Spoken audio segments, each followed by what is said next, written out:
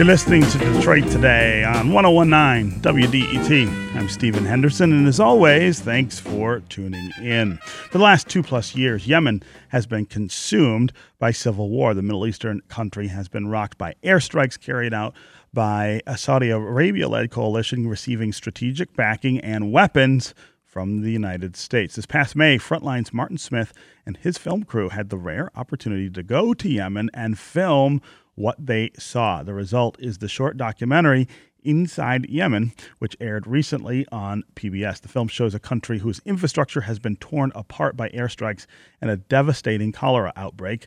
While not necessarily at the forefront of American news coverage, the people of Yemen are currently suffering through what the United Nations has called the largest humanitarian crisis in the world. Here's a portion of the film where, over the sights and sounds of Sana'a, Yemen's capital city, Smith talks about the lack of infrastructure and how it has impacted that country. It's not just the jets you hear overhead, or the buildings that are bombed, or the airport that's demolished. It's the knock-on effects of the war on infrastructure. When we came into town, what struck me right away was the amount of garbage on the streets. The garbage workers hadn't been paid in 8 months. The rains came, washing through the garbage, bacteria carried into the water supply, people drinking bad water, and they were hit by a cholera epidemic. Joining us now to talk more about what he saw firsthand in Yemen is Frontline's Martin Smith. Martin, welcome to Detroit Today. Much. Yeah.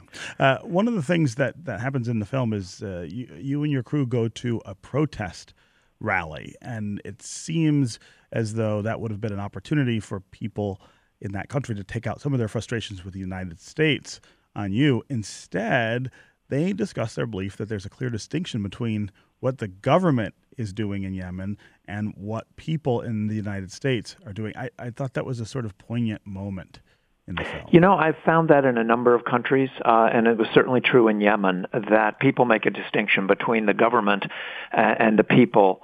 And they certainly have reason to do that in their own countries, because many of these places are ruled by dictatorial regimes, monarchies, whatever.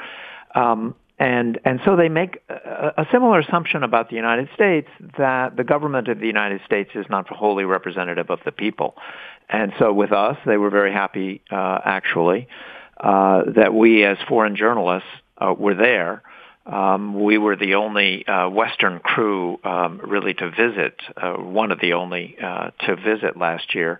They were happy to get the word out that people from outside the country were paying attention to what was happening. Yeah.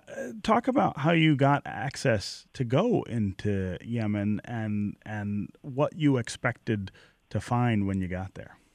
Well, I'll say it wasn't easy. It took us many months to finally get approval to go in. You have to have approval not only from the United Nations that operates the only flight into the capital's airport. It's a relief flight. But you have to have permission of the Saudi-led coalition. You have to have permission of the Houthi rebels that control the capital now, and the government in exile in Aden in southern Yemen. Mm-hmm. So you have to get all these permissions, and then even then, many people are refused. We have been working. This is the reason we put this out now. Is it's part of a bigger 3-hour project that's going to air in February of 2018. But we didn't want to sit on the material that we got in Yemen because it, as you've noted, it's a severe humanitarian crisis, and there was no reason to wait on that. But we'll have more in the longer report, not only about the humanitarian crisis, but about the politics and who's helping whom from the outside, who's a proxy of whom, and whatnot. But it was very difficult, and I think it was just the persistence and the time that we were granted by Frontline to keep pushing. We sat in North Africa for a long time waiting to get in. Yeah. Well, what do you think accounts for the lack of media interest about Yemen here in the United States? Well, I think there are people interested in what's happening in Yemen, but they're it's very hard for anybody to get in and to report on it. I think there's also some fatigue. We've had wars in the Middle East for so long now, and people are tired of America's involvement in these wars, the loss of blood and treasure. So I think there's just it's for some people it's simply too much. Yeah. Quickly, what stands out still from your trip in Yemen? The thing that you may not ever be able to sort of look away from?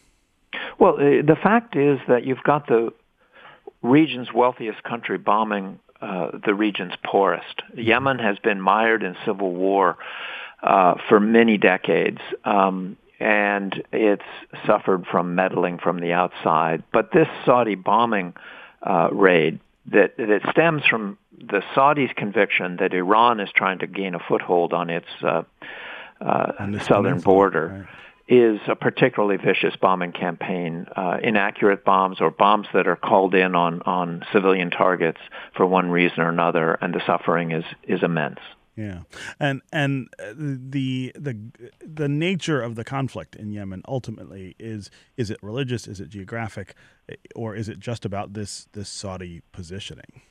A lot of people will try to make it into a sectarian war between the Zaydis, who are an offshoot of Shia Islam, and Sunnis that have been in control for many years. But I think that when you get to Yemen, the sectarian aspect of it, religion is used by groups to motivate foot soldiers, but in fact, I think this is more power play, warlords, various groups, including Al-Qaeda and ISIS, who are now taking advantage of the disorder to gain ground there. So I would say this is about power and resources and fair distribution of land and water in a very rough and difficult place. Okay. Martin Smith, documentarian with FRONTLINE, thank you for being here on Detroit Today. Thank you very much for having me. Yeah.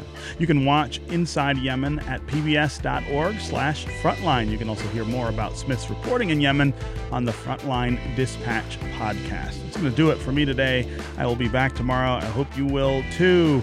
This is 101.9 WDET, Detroit's public radio station, a community service of Wayne State University. We'll see you tomorrow.